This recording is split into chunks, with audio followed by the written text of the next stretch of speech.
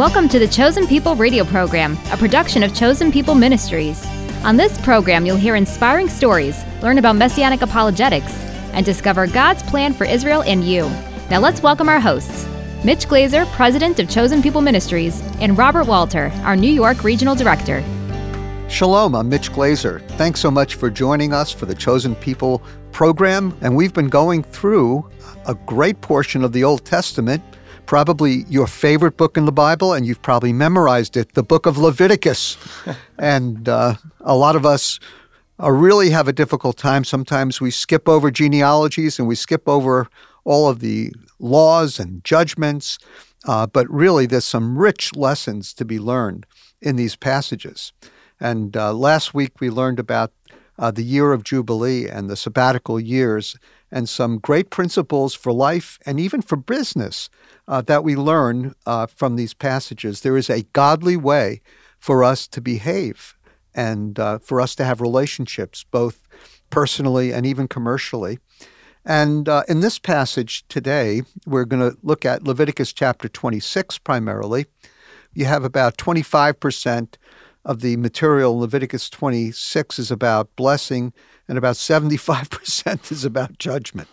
And I have to admit, as a Jewish person, because the people being judged in this situation are my ancestors, physically and even spiritually, I just hate to even look at these chapters sometimes.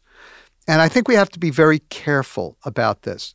Actually, Deuteronomy 28, which is sort of a corollary chapter to Leviticus 26, which speaks about the judgments God would bring upon the Jewish people for disobedience to the Torah, to the 5 books of Moses. The scattering from the land and the impact it will have on crops, and there's just so much in there.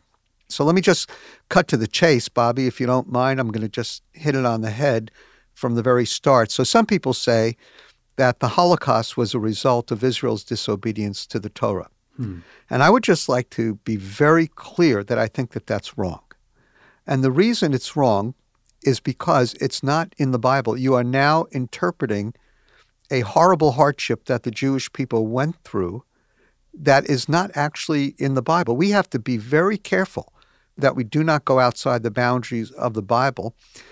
We have to be very careful about how we talk about the fulfillment of judgment, the fulfillment of prophecy, and we really need to stay within bounds.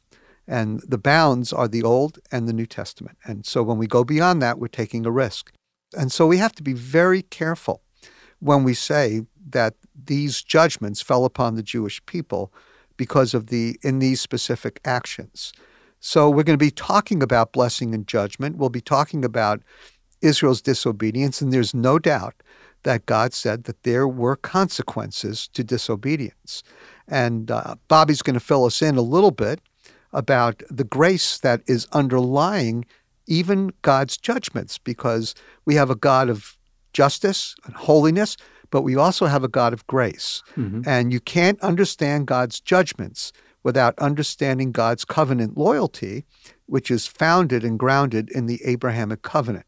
And so, Bobby, welcome. And this is going to be not a difficult study, but it's pretty meaty and pretty weighty and something that we really need to handle very carefully for our friends who are listening today. Yeah, I agree, Mitch, and shalom and welcome, everyone. We're very happy that you're joining us, and like Mitch said, this is some weighty matters in the Torah in the first 5 books, and the entire portion. We're actually finishing up the book of Leviticus today, so I'm just going to read very quickly here some of these verses from Leviticus 26, verses 44 and 45. It says this: "Yet in spite of this."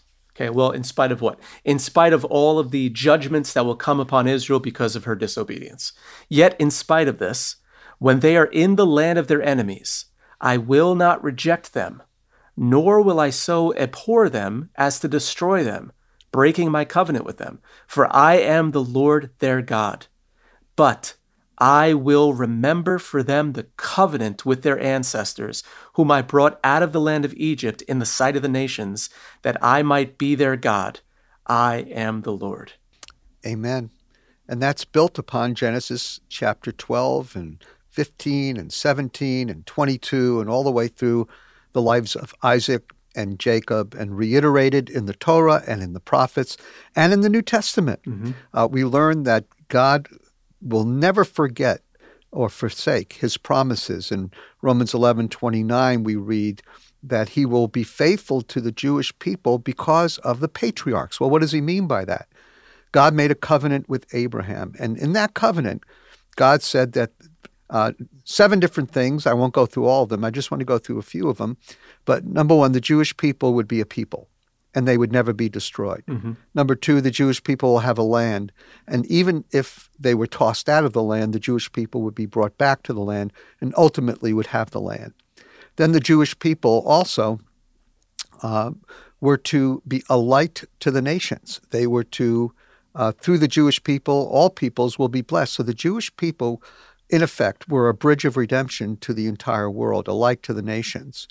And finally, the Jewish people were to have a relationship with God. That's implicit in the Abrahamic covenant, that the Jewish people will one day ultimately have a relationship with God that will never disappear.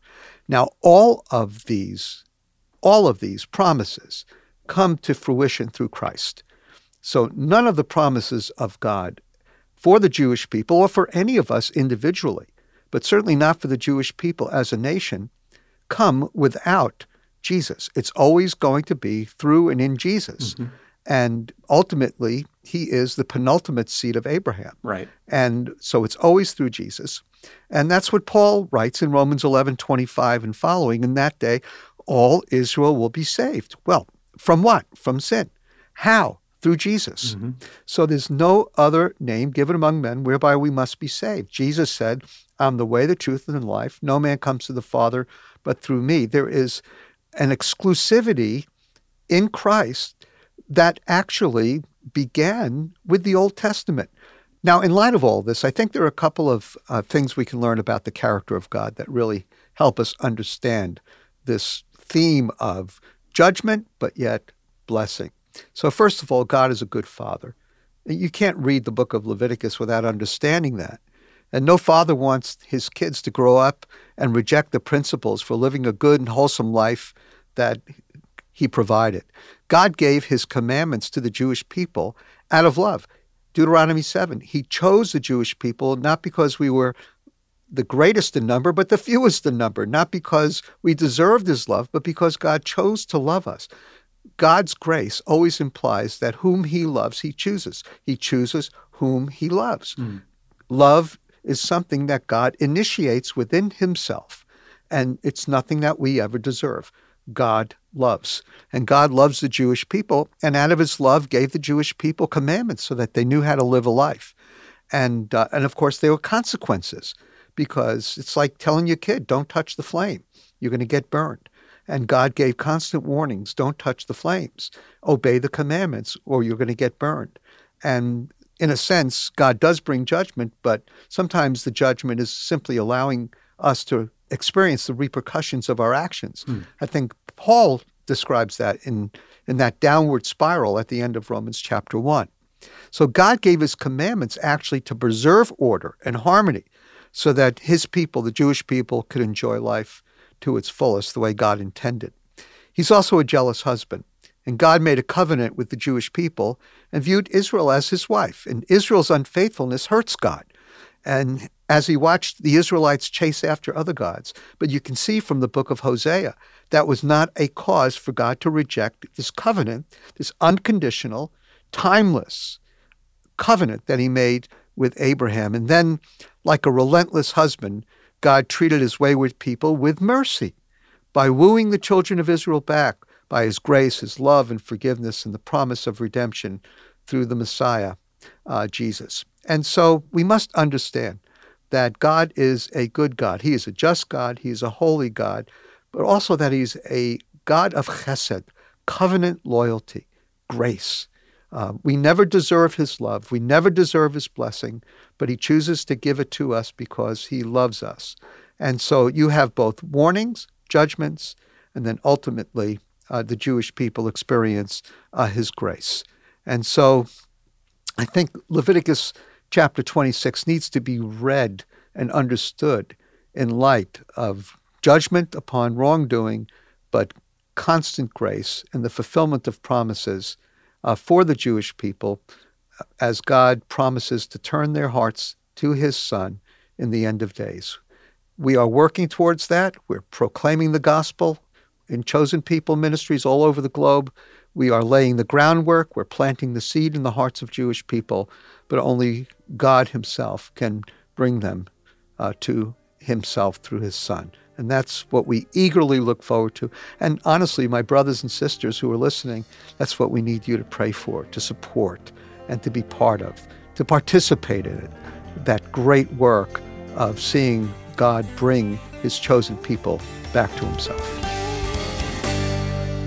Who's still alive now, survived a different concentration camp. He weighed just 70 pounds as a grown man. It was because of them and their experiences during the war in the Holocaust that I knew that I was Jewish and couldn't imagine myself not being Jewish. My sense of Jewishness came much more from my heritage. Before I began following Jesus, my only interest in the Bible, I have to admit, was to use its pages to roll up cigarettes. We would go to synagogue, not very often, but for the high days and holy days. But then the next day we would eat bacon and we would enjoy it. And we didn't feel that we were doing anything particularly disobedient. That was just how we were as Jews. My father is quite a well-known politician in Britain, Michael Howard. For a while he was the leader of the Conservative Party and fought the 2005 general election against Tony Blair. People say that young people think they're immortal, invincible, and they're never going to die. But for me, it wasn't like that. I was very conscious of death.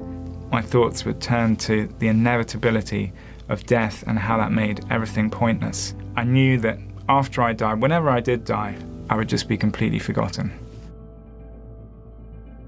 And it bothered me a huge amount when I was 13, 14, 15, to the point where occasionally it made me extremely depressed, just no joy in anything, and it weighed very heavily on me. The preparation classes for my bar mitzvah had left me cold. They were very lacking in answers to life. He lifted up that anyone who believes in him may have eternal life. My eyes popped out of my head and I was gripped by every word he said because he was talking about eternal life. So I went up to him after the talk and said, this sounds great, this sounds amazing, but I'm Jewish, so I suppose it's not for me. I couldn't see myself breaking with my Jewish heritage. He said, that's not a problem at all. Jesus was Jewish. He's the Jewish Messiah, the promised Messiah of Israel. He's the one the Jewish people were waiting for centuries. This problem of death and oblivion was solved when I began following Jesus and received eternal life. I knew that there was a history of Christians persecuting Jews. Did Jesus himself want that persecution to happen? Well, of course not. To follow the Jewish Messiah, the promised Messiah, that is the most Jewish thing that anyone can do. There is nothing more Jewish than following your own Messiah.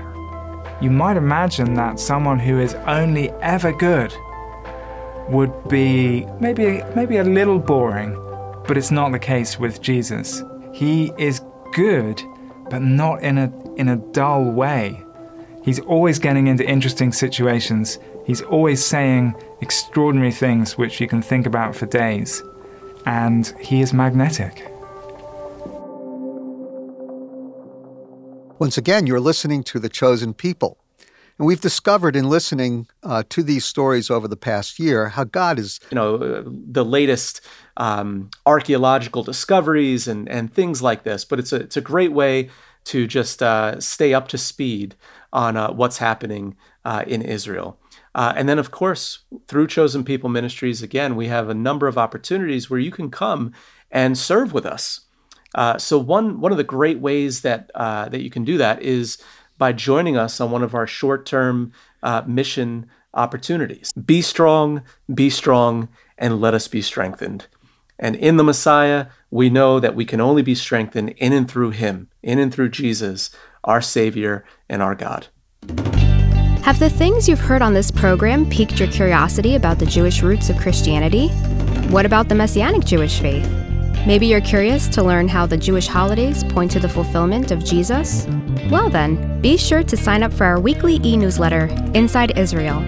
You'll receive weekly updates about our ministry, including videos, links to our podcast, a summary of the latest news coming out of Israel, a variety of downloadable resources, discounts in our online store, and so much more. So, sign up today when you go online to chosenpeople.com/radio. That's chosenpeople.com/radio.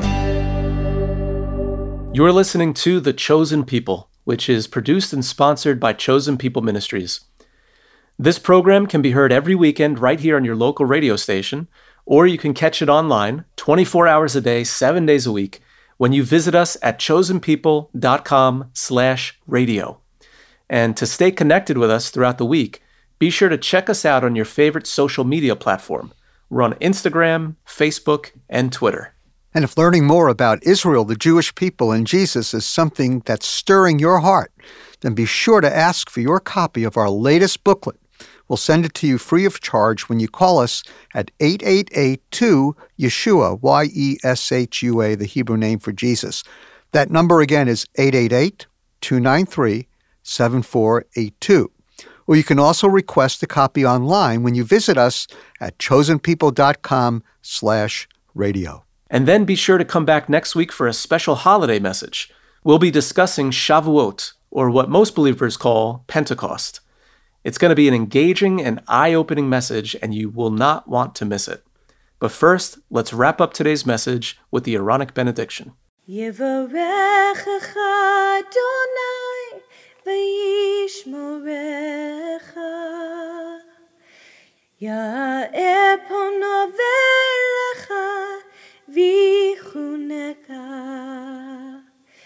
Yisa Adonai ponav elecha v'yisem lecha shalom v'yisem lecha shalom. May the Lord bless you and keep you. May the Lord lift his countenance upon you and be gracious to you. May the face of the Lord shine upon you and give you peace. B'Shem Shel Yeshua HaMashiach, Sar Shalom, in the name of Jesus the Messiah, the Prince of Peace.